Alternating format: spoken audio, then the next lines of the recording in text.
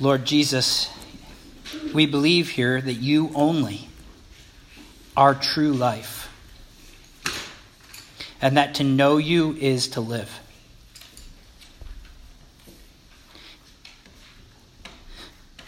This world and everything in it, the universe, all the universes that we know and don't even know about yet, were made by you and are sustained by the word of your power every second. We believe it. Nothing comes from nothing. You are the source of everything, both now and forever. And so, Lord, we ask that you would be the source of our understanding right now as we look at an amazing passage and a hard passage. Stir our hearts with gratitude to you for what you've done. I pray that we would stand underneath the Bible as an authoritative word from you right now. You said it. We believe it. Help us to feel rightly about it. In your name I ask all these things. Amen. We've been working our way as a church through the first 5 books of the Bible, which I keep saying are really 5 chapters of one book. You ever read a book that has parts in it and chapters? So you're chapter 1, 2, 3, 4, and then you're in part 2. Chapter 5, 6, 7, 8, and then you're in part 3. Well, it's kind of like that. The Pentateuch is 5 books: Genesis, Exodus, Leviticus, Numbers, and Deuteronomy, and they're made up of lots of chapters. And we're in part 2, which is Exodus. So if you have a Bible, or a Bible on your phone, or a pew Bible, you could turn to the book of Exodus. The book of Exodus. And today we're going to work our way through one of the most important sections of Exodus. And, in fact, one of the most important sections of the whole Bible. I don't say that lightly. The reason that this story is so important is that it provides for us an absolutely crucial foundation for understanding what Jesus did for us on the cross. Why do Christians wear crosses? Why do we sing about the cross? Why do we talk about the blood of this guy who died 2,000 years ago? What does that even mean? That's just weird. If you knew what a cross was, it'd be like hanging an electric chair around your neck and singing about it. That's morbid, unless you understand the significance of what Jesus did for us. And so Exodus is at the heart of what the cross means. What communion means. The Lord's Supper. We're going to end our application today. Our main takeaway is going to be the Lord's Supper. Why do Christians do this bread and cup thing? Stay tuned. It's in Exodus. Exodus chapter 12, verses 13 to 16. It's the story most often referred to as the Passover. It's a tale of Israel's redemption from slavery in the land of Egypt. And yet this section in Exodus that we're going to be looking at, it's not a very straightforward story that we can just work our way through section by section in neat steps. In fact, I tried for quite a while as I was preparing this week for the sermon to try to figure out how can I just work through this passage in neat steps. And I just couldn't do it. And the reason is because the story it's a bit of a jumbled mix of and I don't mean jumbled as chaotic, but it's a mix of narrative, of story, and then commands that Moses is giving to Israel in the present, and commands he's giving them about the future, like when you get to the land after leaving Egypt, they're headed to the promised land. When you get there, this is how you're to do it. And then it switches back to story, and then it gives commands, and a story, and command, and you're like, whoa, okay. So, as I was trying to think about what how to work us through this. I decided I'm just going to move us through the text quickly to just summarize the story. Just a summary of the main points of the story that we see. And then I want to organize the story around 4 key things that I think the story teaches us about God's salvation. So first, we'll just do this brief summary of the story. In our passage today, Yahweh, has just finished, or is almost finished, completely destroying the nation of Egypt. It's a very sobering passage that we looked at last week, chapter 7 all the way up to chapter 11. And I'll give you a brief refresher. God created the world in Genesis 1, in the first chapter, or the first part of this book called the Pentateuch. God created the world in 10 speech acts. We believe 7 days, 10 speech acts. And God said, and God said, and God said. So God's 10 words brought the creation life. And now God's 10 words are going to bring 10 plagues of death to Egypt. Why? Well, God has commanded Pharaoh, king over all Egypt, to let his people go. And Pharaoh says no, again and again and again. Just like Adam and Eve back in the first part of the story in Genesis chapter 3, just like they broke God's word, so Pharaoh disobeys God's word. And each time Pharaoh refuses to obey the life-giving word of God, the land of Egypt is decreated just a little bit more by God. There's 10 plagues total, and these correspond to the 10 steps of God creating the world. Here's the point. Disobedience to God's word causes creation to come unglued. Breaking the words that give you life brings death. I've used this illustration a lot of times, maybe familiar by now, but disobeying God's word is like climbing up a tree, climbing out on a limb so that the limb is like sustaining you, giving you life, and then sawing the limb off. I don't need it anymore. What happens? You fall and you die. Breaking the words that give you life leads to death. And this is what we see in Egypt as Pharaoh breaks God's word again and again and again. Now, we left off last week right between plagues 9 and plagues 10. Pharaoh was still refusing to let Israel go. So in our passage today, God sends his 10th and final plague, the destruction of the firstborn sons of all Egyptians and all their animals. Now, the firstborn, it represents the strength of a nation. In fact, Pharaoh's firstborn, he would have been viewed as a young god, since Pharaoh himself was actually considered a god. And so God sends his destroying angels, and they go throughout the land in this story and kill the firstborns in Egypt. And wailing fills the night. It's a horrible scene. And Pharaoh drives Israel from his land. Get out. And as the Israelites leave in this story, they ask their Egyptian neighbors for supplies for their journey. And in verse 35 of chapter 12, we read that God actually changed the hearts of the Egyptians so that they were favorably disposed to giving the Israelites whatever they asked for. And so Israel leaves this land that has enslaved them for over 400 years, brutally enslaved them.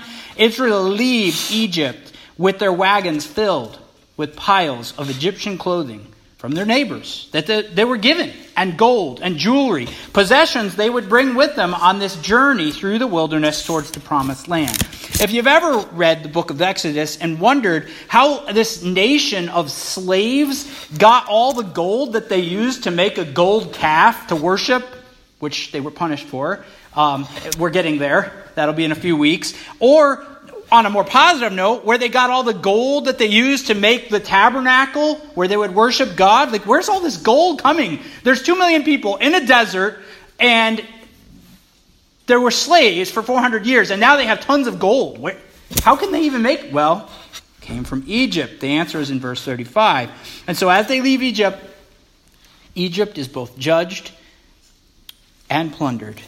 Israel is saved from her slavery. And yet, as I mentioned last week, and this will keep coming up, Israel was not a righteous nation. This is not a story of the good guys and the bad guys, and God punishes the bad guys and frees the good. No, that's not the story. Israel was worshiping other gods, just like the Egyptians. And so, if God is going to come down in our story in judgment upon Egypt's firstborn, how could he not punish Israel for their evil? How could God save Israel from the punishment of death that they deserved for breaking his word again and again and again? How could he save them and punish Egypt for their sin and still be a just judge? Like, that's not fair. Why Israel and not Egypt? And the answer is found in the heart of the story. One word: sacrifice. And that leads us to the second thing I want to do this morning. I want to highlight 4 things about God's salvation of Israel in this story and show how they apply to us through Jesus' sacrifice. First, in the Bible, all salvation happens through judgment. All salvation happens through judgment. Second, God's salvation requires a redemption price. Third, God's salvation starts a new creation. And fourth and finally, we'll see that God's salvation is to be remembered. So we'll jump right into point 1 today. God's salvation happens through judgment. We've already seen this a couple times as we worked through the book of Genesis a few months ago. Do you remember the story? You may remember, if you hear, the story of Noah. As the judgment of the flood washed the world clean of human evil. Remember the description before the flood came? Every thought of man was only evil continually. That is evil. Evil on a scale that we don't even experience nowadays. Okay? Total chaos. And God is grieved, and he washes the world clean of human evil. Literally decreating the earth. Bringing it back to Genesis 1 where it's covered with water again. And then bringing forth dry land again. As the ark lands, the waters recede. And Noah's like a new Adam coming out of the ark with a new blessing. He makes a sacrifice. God gives him a charge to obey him. And yet we find Noah wasn't perfect either. He was spared because he walked with God. He had a relationship with the Creator. And yet, later on in the story, Noah sins just like Adam did in Eden. Something is fundamentally wrong with Noah as well. Noah, though, he did find escape from the judgment. Noah found salvation through judgment by being in a right relationship with the judge.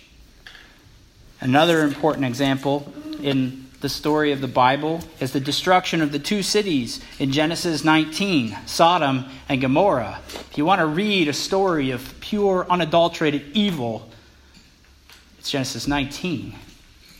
Lot, a relative of Abraham, was living in one of these cities and was barely a righteous man. Like Lot was righteous by the skin of his teeth. He barely had a relationship with the Lord, and yet God was still merciful to him and spared him through the judgment of fire that the destroying band of angels rained down on Sodom and Gomorrah, on these 2 evil cities. And so Lot and his 2 daughters, they're spared, they're saved through judgment. Salvation through judgment. Now, as we continue to think about this first point, I want to reflect on the whole idea of salvation in general. Noah was saved through the judgment of the flood. Lot was saved through the judgment of fire. But have you ever heard someone come home from church, maybe, a church service or something, and they say that they got saved? I got saved.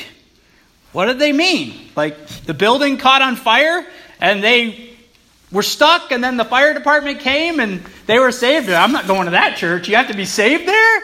Like, what happened? What'd you get saved from? No, that's not what we're talking about. But the whole idea of being saved is that you're rescued from something that would bring you harm. And if you're rescued, you might even be given a name that's given to everyone who gets rescued from something truly horrible. You might be called a survivor. For example, imagine, we don't really have to try hard to imagine, this happened and still happening, a whole town in Syria bombed by ISIS. And imagine only a few civilians are left alive. Just turn on the news and you'll see it, right? What do you call the ones who remain? They're survivors. They're the ones who've escaped death. Or how about this? We were talking about cancer earlier. It strikes you. It ransacks your body, but treatment saves your life. What are you called? You're called a survivor.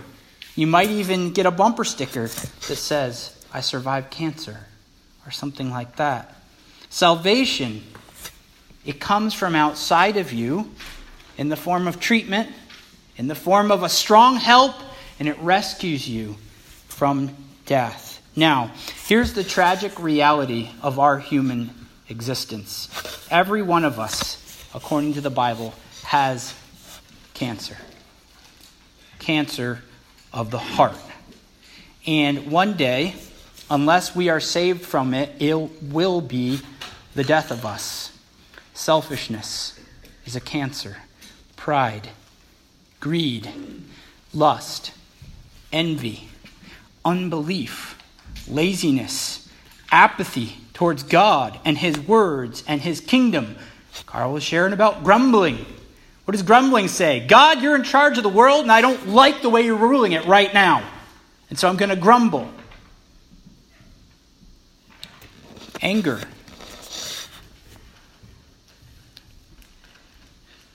Human sin. We could go on and on. It's like a horrible cancer. Twisting and deforming. Essentially, what is sin? This thing Christians always talk about. It's rebellion against God, whose words gave us life.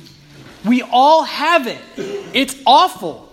I had to apologize to Holly last night for my sin. For being stupid. Right, Holly? I was grumpy. Oh, I'm just stressed. Yeah, you're sinful. It's like a horrible cancer. It's stupid. It alienates us from other people and ultimately from God. And it separates us from God further and further till the day that we die physically and we spend eternity apart from Him in the judgment that the Bible calls hell. Hell, according to the Bible, is a judgment that the flood of Noah, that the fire at the cities of Sodom and Gomorrah, and the darkness that covered Egypt in the 9th plague only pictured. Hell, according to the Bible, is the greatest judgment of all judgments. It's decreation going on forever. That's the terrifying picture that the Bible gives us of life that's cut off from the God of life. It goes on and on. And it's not just for the people that a society deems are like the really bad people. The reality is we're all born with this brokenness because of what Adam did in Genesis 3 in the garden. His sin, our parent, we inherit it. It's like a genetic trait. We inherit a disobedient heart. And as soon as we reach an age where we're able to start cognizantly pressing down against the truth revealed in the world about God and in His Word, we're guilty. Nobody's born a lover of the one true God. And so we're all in danger. That means that there's not just like, the world isn't chopped up into these categories of good people and bad people. Like the Christians, they're the religious people, the good, the holy rollers, and then they look back down on that. That's not the story in Exodus. Keep reading about Israel. They're crazy. Christians are broken people. And people that don't believe in Jesus or don't follow Jesus, they're broken people too. No, when we really look closely at everyone with the lens of the Bible, we'll see that all humans everywhere have sinned and thus stand in need of salvation. Judgment is coming from God one day. And we all need a Savior. When the judgment falls, we desperately need to find a way to make it through with our lives. The list of good things that we've done and bad things that we haven't done, it's not going to save us from the wrath of God that's coming against our rebellion. Good deeds, trying harder. These are all the religions of the world are based on this kind of thing. Keep the 5 pillars of Islam, recite the Shahadat, go on a pilgrimage to Mecca, give alms to the poor. No specification of how much. You could just give one thing and feel good for the rest of your life. On and on. All religions are about how we can do good to make God happy with us. The Bible's different. It says there's nothing you can do. You're in trouble. We need a Savior. Something from outside of us. Imagine you're snowmobiling on Lake Champlain. A lot of people do it. I don't know if I'd be brave enough. You hit a hole in the ice. Your machine goes through. You go through. It's 10 degrees outside. What do you need in that moment? You know how hard it is to climb onto ice out of water when hypothermia is setting in? It's almost impossible. You need a Savior. And you need a Savior who's brave enough to come onto the ice where you just went through and pull you out. You can't do it yourself. That's what Christianity says. We desperately need a way to be saved. This message of the wrath and judgment of God is probably the least popular message that the Bible gives our world today. Tolerance, being nice, they're the air we breathe. And so this message is labeled hate speech. It's not popular. And yet, imagine that I visited Carl. And Carl knew that I had cancer.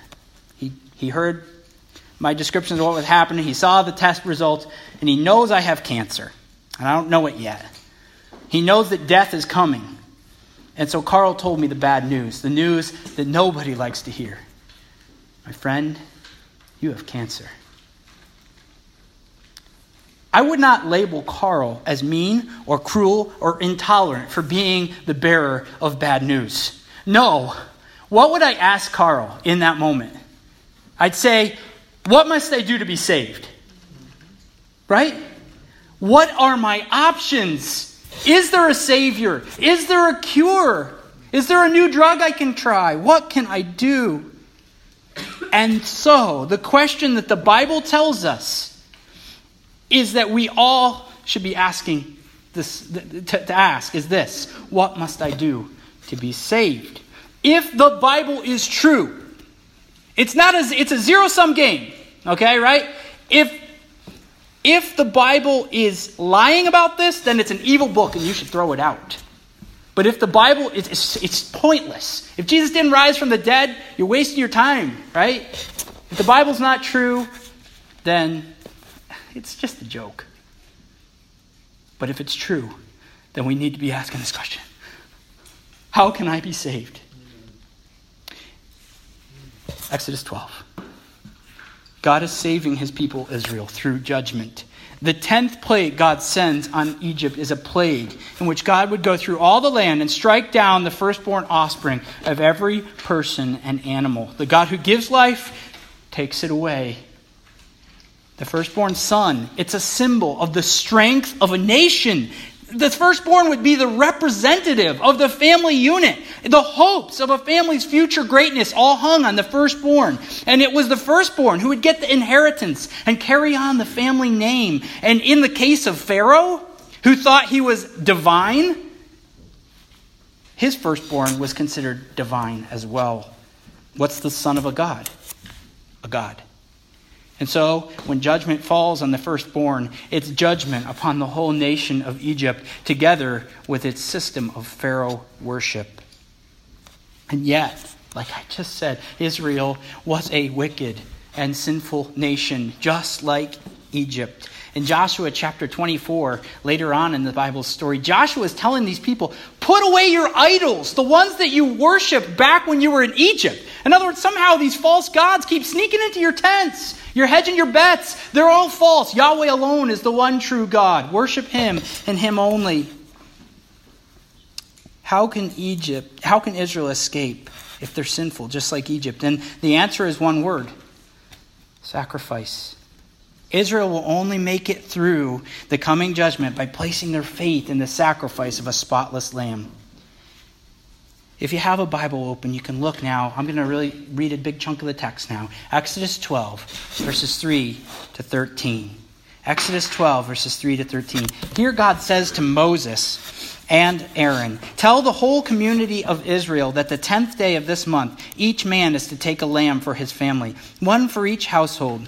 If any household is too small for a whole lamb, they must share one with their nearest neighbor, having taken into account the number of people there are. You are to determine the amount of lamb needed in accordance with what each person will eat.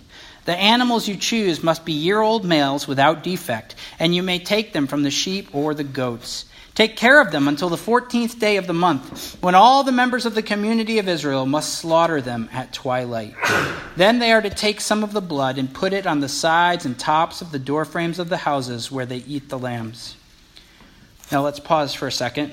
Later on in chapter 12, verse 22, we read that the Israelites are to paint the blood on these doorposts using a cluster of herbs called hyssop. The leaves of hyssop back then were commonly used for purification, for cleansing. This is symbolic here. The blood is purifying this house where the Israelites live in some way. Now verse 8. That same night they're to eat the meat roasted over the fire, along with bitter herbs and bread made without yeast. Do not eat the meat raw or boiled in water, but roast it over a fire with the head, legs, and organs. And do not leave any of it till morning. If some is left till morning, you must burn it. In other words, this meal is supposed to be a one-and-done meal, just as the sacrifice made is a one-and-done sacrifice. Verse 11. This is how you are to eat it. With your cloak tucked into your belt, your sandals on your feet, and your staff in your hand. Eat it in haste. It's the Lord's Passover. On that night, I will pass through Egypt and strike down every firstborn of both people and animals. And I will bring judgment on all the gods of Egypt. I am the Lord. The blood will be a sign for you on the houses where you are. And when I see the blood, I will pass over you. No destructive plague will touch you when I strike Egypt. Now, there's three things that I'd like to point out about these verses that are really important for understanding what's going on. First, this Hebrew word that you often hear translated Passover, the Jews still celebrate Passover today. It's actually an English gloss for a Hebrew word that we really can only understand in the context of this story.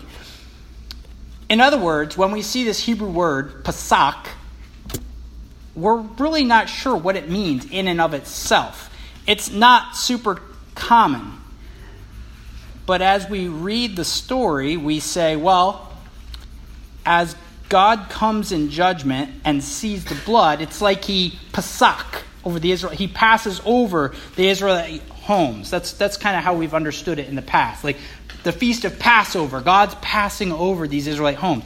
But lately, there's actually been some good cases made by Bible scholars for a retranslation of this word Passover to mean something like cover over, like a bird when there's a fire will cover over her young with her wings as the fire burns all around. She covers over to save them from death. Or more simply, just protection. Pesach, when you Pesach something, you protect it. In other words, every time you read the word Passover, you can think in your head protection. God himself is protecting the people from his own judgment. At least the second thing about Passover, or protection. In the story, there's a destroyer who carries out the actual judgment on Yahweh's behalf, on the Lord's behalf. So while it's the Lord who literally protects Israel, these verses while these verses tell us that it's the Lord who's bringing the judgment and doing the striking, the Lord does this striking, this judgment, through an agent or agents of death that are called a destroyer. If you look in chapter 12 at verse 23, I'll read that. When the Lord goes through the land to strike down the Egyptians, he will see the blood on the top of the sides of the doorframe and will pass over or protect that doorway, cover over that doorway, and he will not permit the destroyer to enter your houses and strike you down. The author of Psalm 78 clearly reads the passage this way too. In Psalm 78, verse 49, the psalmist says that God destroyed Egypt through the agency of a band of destroying angels or disaster-bringing angels. So that, if you might remember the story of Sodom and Gomorrah, that's actually how God destroyed Sodom and Gomorrah years before. The angels that were there representing the Lord brought down the judgment. That's how Jesus says he will come in judgment one day with his angels in Matthew 16, verse 27. And this brings us to the third essential thing to see here. Yahweh, the Lord, protects his people from the destroyer through the death of a lamb. So as the judgment that God has decreed falls, and as the destroying band of angels, or angel, the destroyer, is moving throughout this land, striking down firstborns all over Egypt, Yahweh himself stands in the way of his own judgment. Picture this. The destroyer is coming, and Yahweh stands in the middle, underneath his own judgment, and he covers over. He protects the house that has the blood.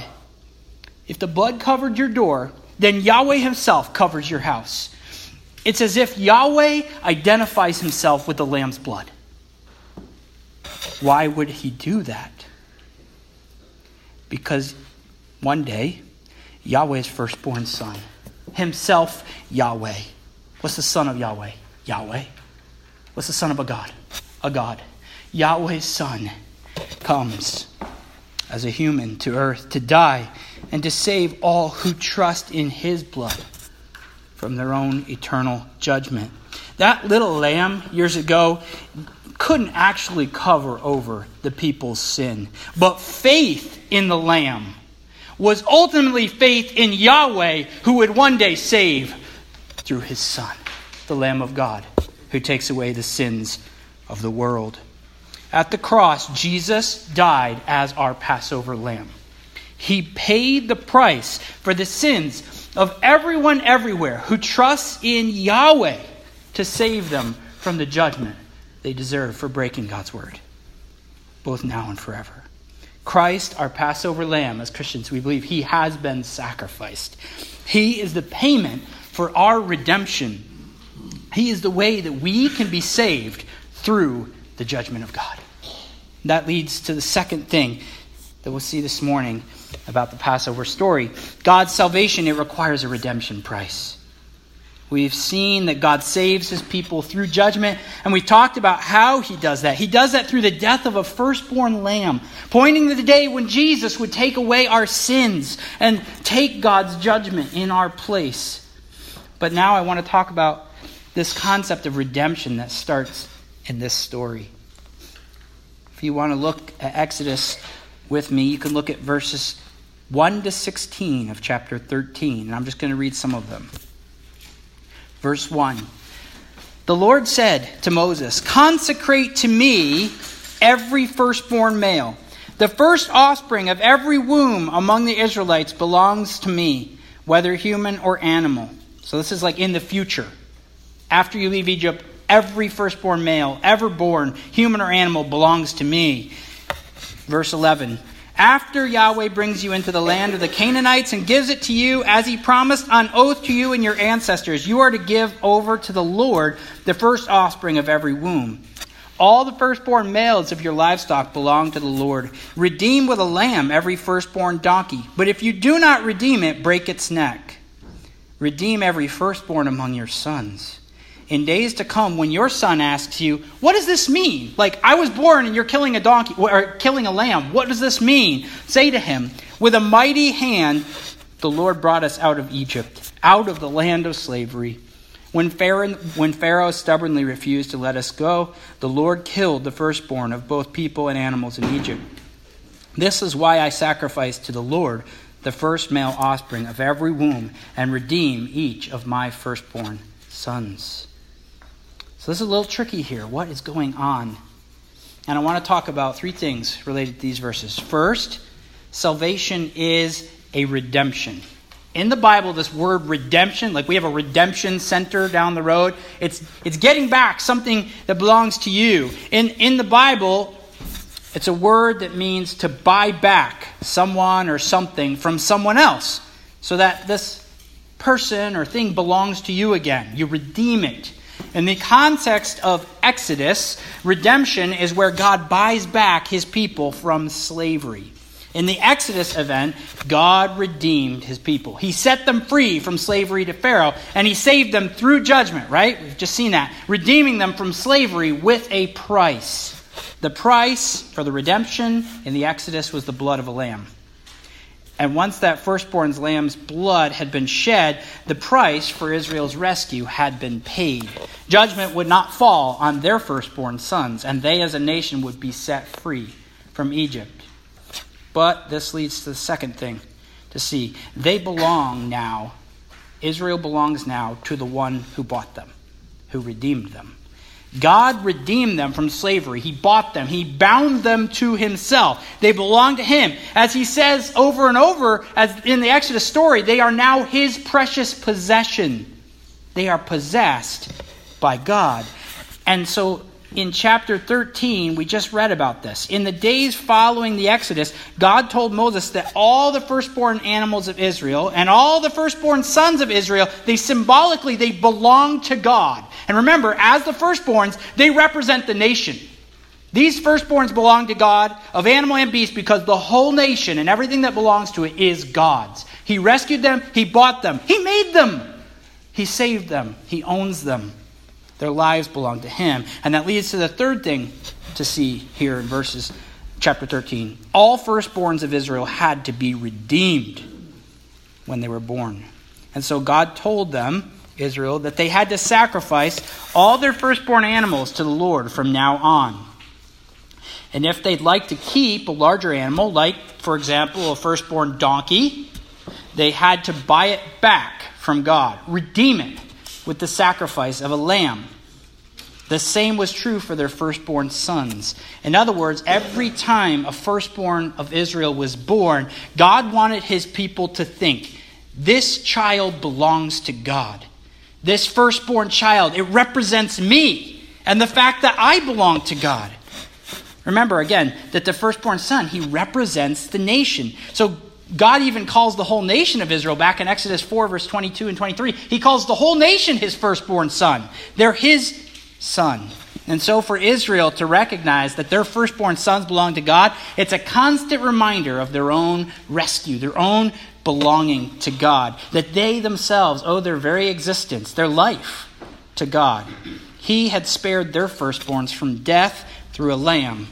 And so if future firstborns were to keep their lives, and if the people that they represented were to keep on living and not die, there had to be a redemption price. There had to be a sacrifice. Something's got to die in their place to atone for their sins. Slavery to sin requires a redemption price.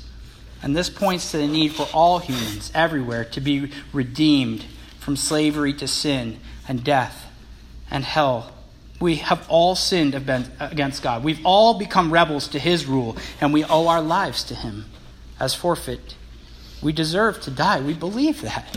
Why does everybody die? God didn't make the world this way. It's because we broke his word. And if we are to be rescued, we must be redeemed.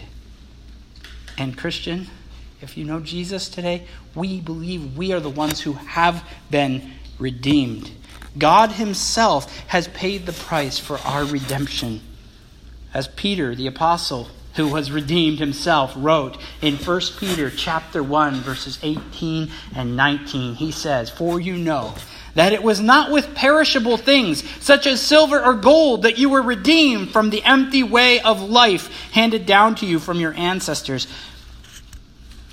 What's that empty way of life? Slavery to sin.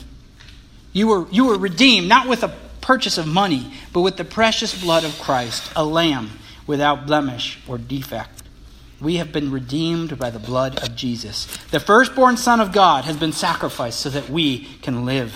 The redemption of the Exodus that we're reading about, it culminates in its pinnacle is the redemption that Jesus accomplished on the cross. And now, one other thing to see about our salvation here, a third thing, is that God's salvation starts a new creation. That should be extra special to us as New Creation Church, right? We're all about new creation here. We've been redeemed. We've been made new. We're not slaves anymore, but we belong to God.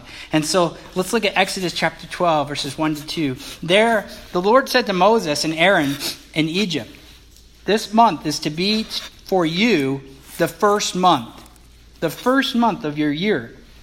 What month is he talking about? Well, he's talking about the month of Nisan, the month of the Exodus.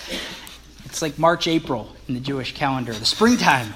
And as God gets ready to save Israel from slavery to Egypt and to redeem Israel's firstborns from death, he literally tells them that from now on, their yearly calendar is supposed to be reoriented around their salvation. In other words, their salvation from now on, it marks the beginning of their year, of a new year, a new age.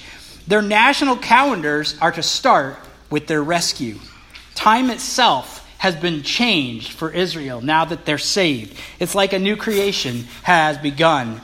And when Israel would celebrate the Passover in future years, they kicked off each year with remembering their redemption.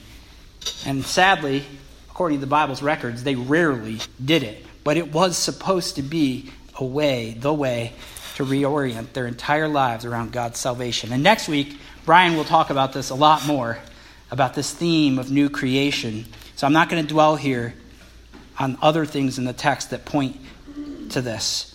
But I want to say that we as Christians, we are doing a very similar thing today as we assemble to worship Jesus Christ on a Sunday.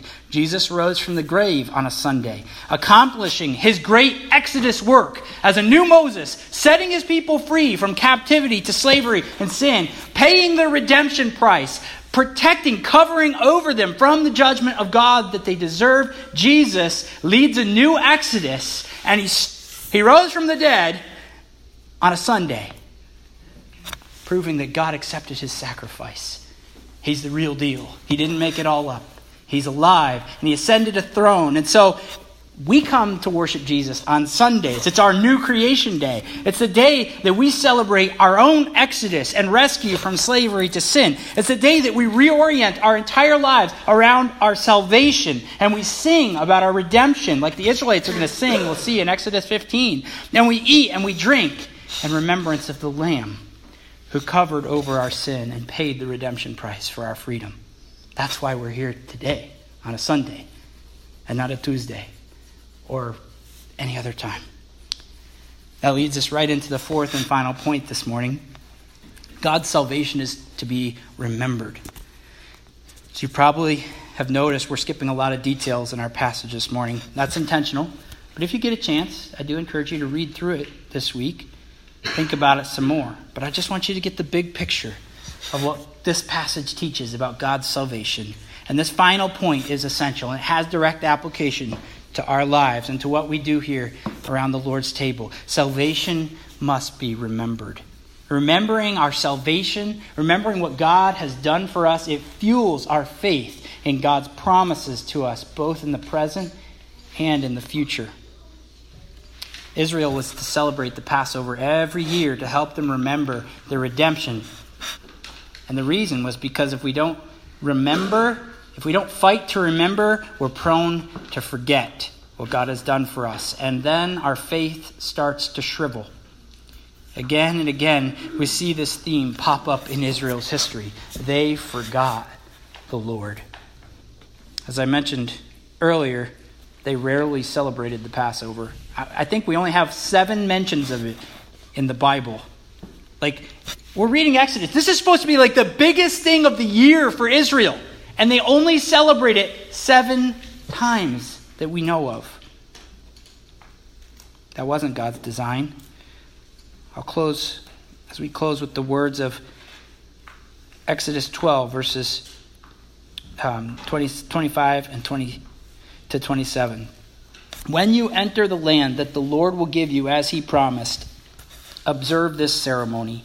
And when your children ask you, what does this ceremony mean to you? Then tell them it is the Passover or protection sacrifice to the Lord, who covered over or protected the houses of the Israelites in Egypt and spared our homes when he struck down the Egyptians.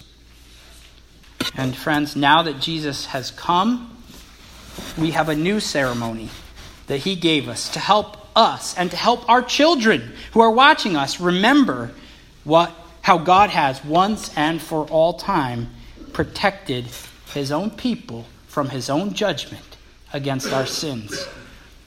Only he can save. And so this ceremony is our observance of that. It's called the Lord's Supper.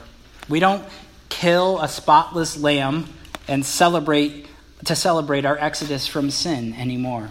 No, the lamb was already killed for us. Jesus, the perfect and holy Lamb of God. He's died in our place. No more lambs are needed. No more lambs need to die. But we do eat. We eat and remember. We remember what God has done for us in our redemption. Jesus, the Lamb of God, he has transformed the ancient ceremony of Passover into a meal that's all about him. And so now, I would like us to go to the table together, and we'll have communion. Usually someone else comes up and does it, but because it fits so perfectly with this passage today, I told Brian I think I'll do the transition. And I want to read these words from the Lord's Supper in Matthew 26. Matthew 26, verse 17. You can look there if you'd like in your Bible. Matthew 26, verse 17. On the first day of the festival of unleavened bread, the disciples came to Jesus and asked, "Where do you want us to make preparations for you to eat the Passover?" He replied, "Go into the city to a certain man and tell him, 'The teacher says, my appointed time is near. I am going to celebrate the Passover with my disciples at your house.'" So the disciples did as Jesus had directed them and prepared the Passover. When evening came, Jesus was reclining at the table with the 12. And while they were eating, he said, "Truly, I tell you, one of you will betray me." They were very sad and began to say to one another, "Surely you don't mean me, Lord." Jesus replied, "The one who has dipped his hand into the bowl with me will betray me. The Son of Man," that's Jesus' reference to himself, "the Son of Man will go just as it is written about him." Where will he go? He'll go to the cross, just as it was written back in Exodus and all through the Old Testament. But woe to that man who betrays the Son of Man. It would be better for him if he had not been born. Then Judas, the one who would betray him, said, "Surely you don't mean me, Rabbi." And Jesus answered, "You have said so." While they were eating, Jesus took bread. And when he had given thanks, so they're eating the Passover meal, the one that Israel's supposed to celebrate, right? And Jesus takes the bread, the unleavened bread, and the meal. And when he'd given thanks, he broke it and gave it to the disciples, saying, "Take and eat, this is my body."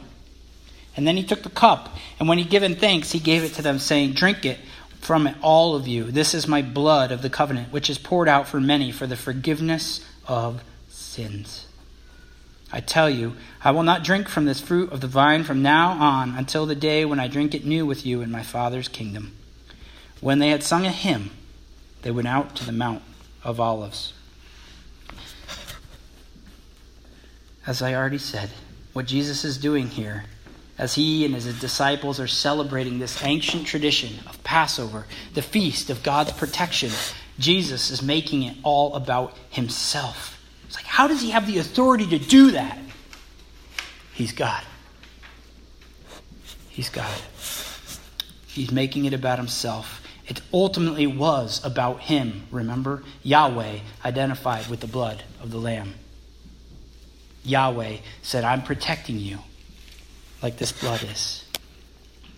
Now, I know that there are many Christian brothers and sisters all over the world who find the Passover meal and the way it's celebrated even now in modern Judaism fascinating and enjoy celebrating it each year in like a Seder meal. Have you ever heard of a Seder meal before? Have you ever been a part of one? It's kind of cool, like to see what they do and they remember. I think Adamsville is actually thinking of hosting one, our sending church, soon. And there's nothing wrong with Christians celebrating a Seder meal, but I do want to say that it might be cool and stuff to remember, but the lambs that we eat there, just remember, no more lamb needs to die for sin ever. Jesus has died. The Lamb of God has died. He has provided purification for sins once for all. And so now we're not people of the Seder. We are people of the bread and the cup. And so I am going to invite you, as Carl, would you come up and help? And Brian, would you come up and help us? Carl and Brian are going to be passing out the bread and the cup today. And I invite you, if you believe that Jesus is your only hope for forgiveness from sin and life with God, then this meal is for you, if you believe that. In Exodus 12 and 13, we actually learn that no foreigners were allowed to eat the Passover. Only Israelites who'd received the covenant sign and foreigners who'd received the covenant sign. So you could, as long as you had become a true Israelite. And in the same way, this meal is only for those who are under the covenant of Jesus' blood by faith. That's anybody who trusts in Jesus.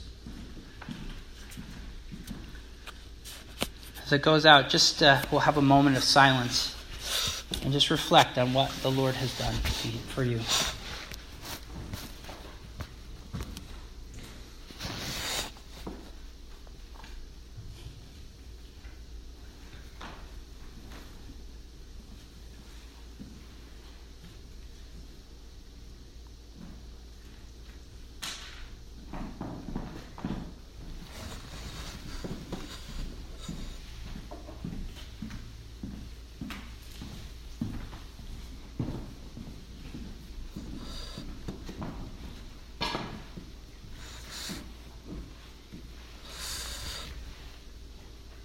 Carl, would you thank the Lord here for us for the bread and the cup?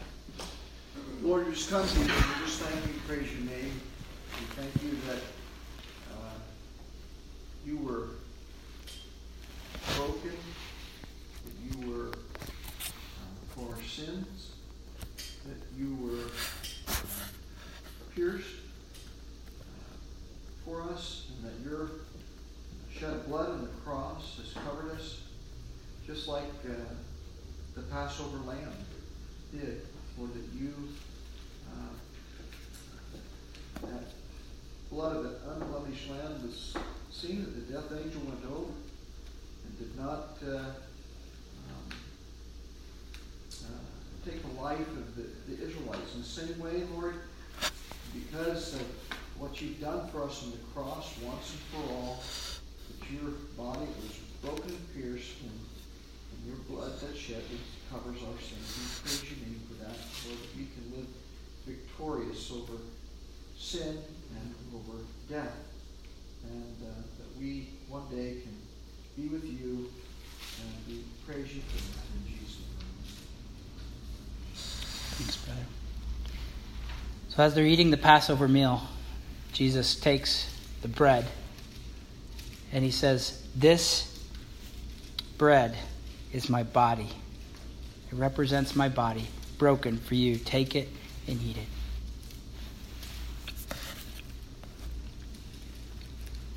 And then Jesus took the cup, and when he had given thanks for it, he said, "Drink from it, all of you. This is my blood of the covenant, which is poured out for many for the forgiveness of sins." So eat and drink.